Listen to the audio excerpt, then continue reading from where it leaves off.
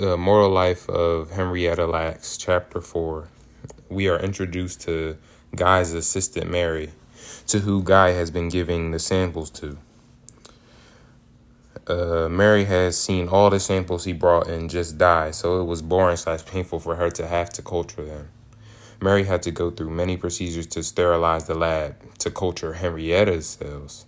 She named Henrietta's cells sample Gila, the first two letters of the subject's first and last name. Then the cells went to the incubator, which was made by George. And Mary didn't even know that she would be making history. Then the story goes into some of George's backstory. He was a poor guy who worked for his degree at the University of Pitt. He can build a lot of stuff and created the labs at Hopkins, actually. After 2 days in the hospital, the doctors removed the radium from Henrietta's cervix and sent her home. But she would have to come back soon for another treatment. Henrietta's cells that were collected weren't really doing anything at first. Then they started to grow like crazy. George was happy. He finally found what he was looking for. His colleagues asked for some, and he had no problem giving them away, like they were his own cells. Chapter 5. Henrietta still didn't know her cells were taking and growing in the lab. After her radium treatments, Henrietta went back to her normal life, and she didn't seem sick at all. After Henrietta had her fifth child, Joe, she committed her daughter, Elsie, to the hospital of insane. This made her devastated because she loved her. But she couldn't control her like that no more, so that's why she sent her to the hospital. But like I said, she loved her, so she visited her every week. Henrietta hid her cancer secret from everyone, but she eventually had to get x-ray therapy, which made her tell her cousins. And when she had to get her x-ray therapy, she had to go every day for a month. She told her cousins Sadie and Margaret. They were worried, but she told them she would be okay. She started bleeding really badly though, and had to go through more radiation therapy. Henrietta also found out that she couldn't have any more children. They didn't tell her that what happened, though. They didn't tell her that she wouldn't be fertile anymore after the radiation treatments.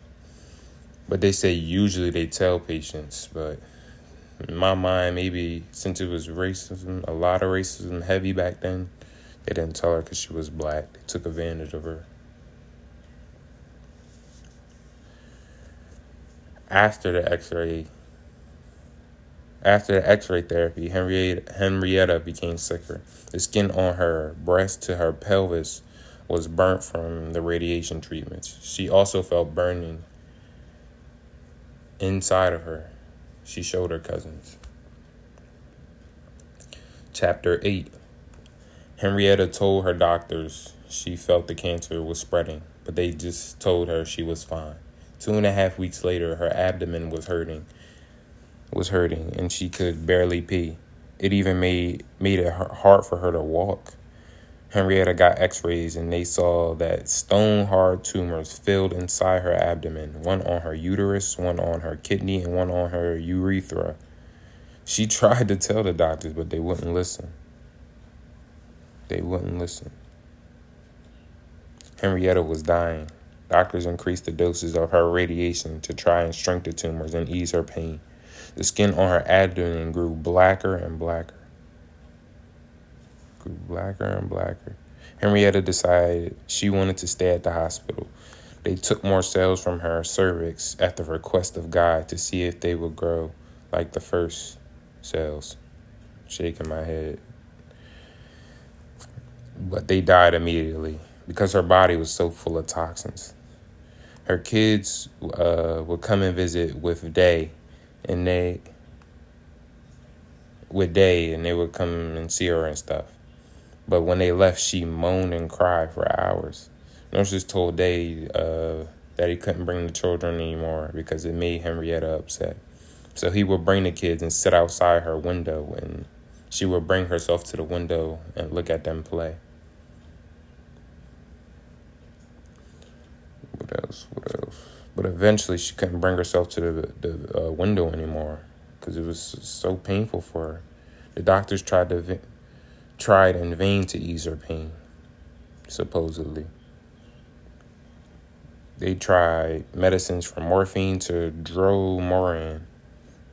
Eventually, even one of the doctors tried injecting alcohol straight to her spine, but it ended in failure. New tumors grew daily, all on her lymph nodes, her hip bones, her labia, and most days she had a fever of 105. They stopped the radiation treatments. And they just described her as someone just suffering. And I guess she was on her way to death. Well, she was.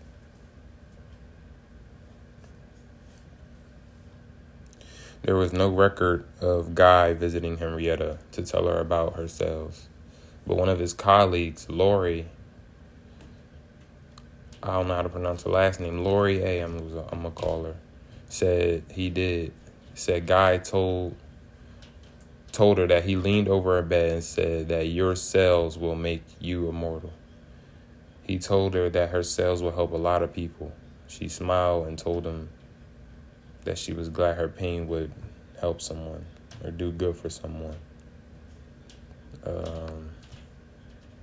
What surprised me, that Guy was giving out her cells to his colleagues at the end of that one chapter.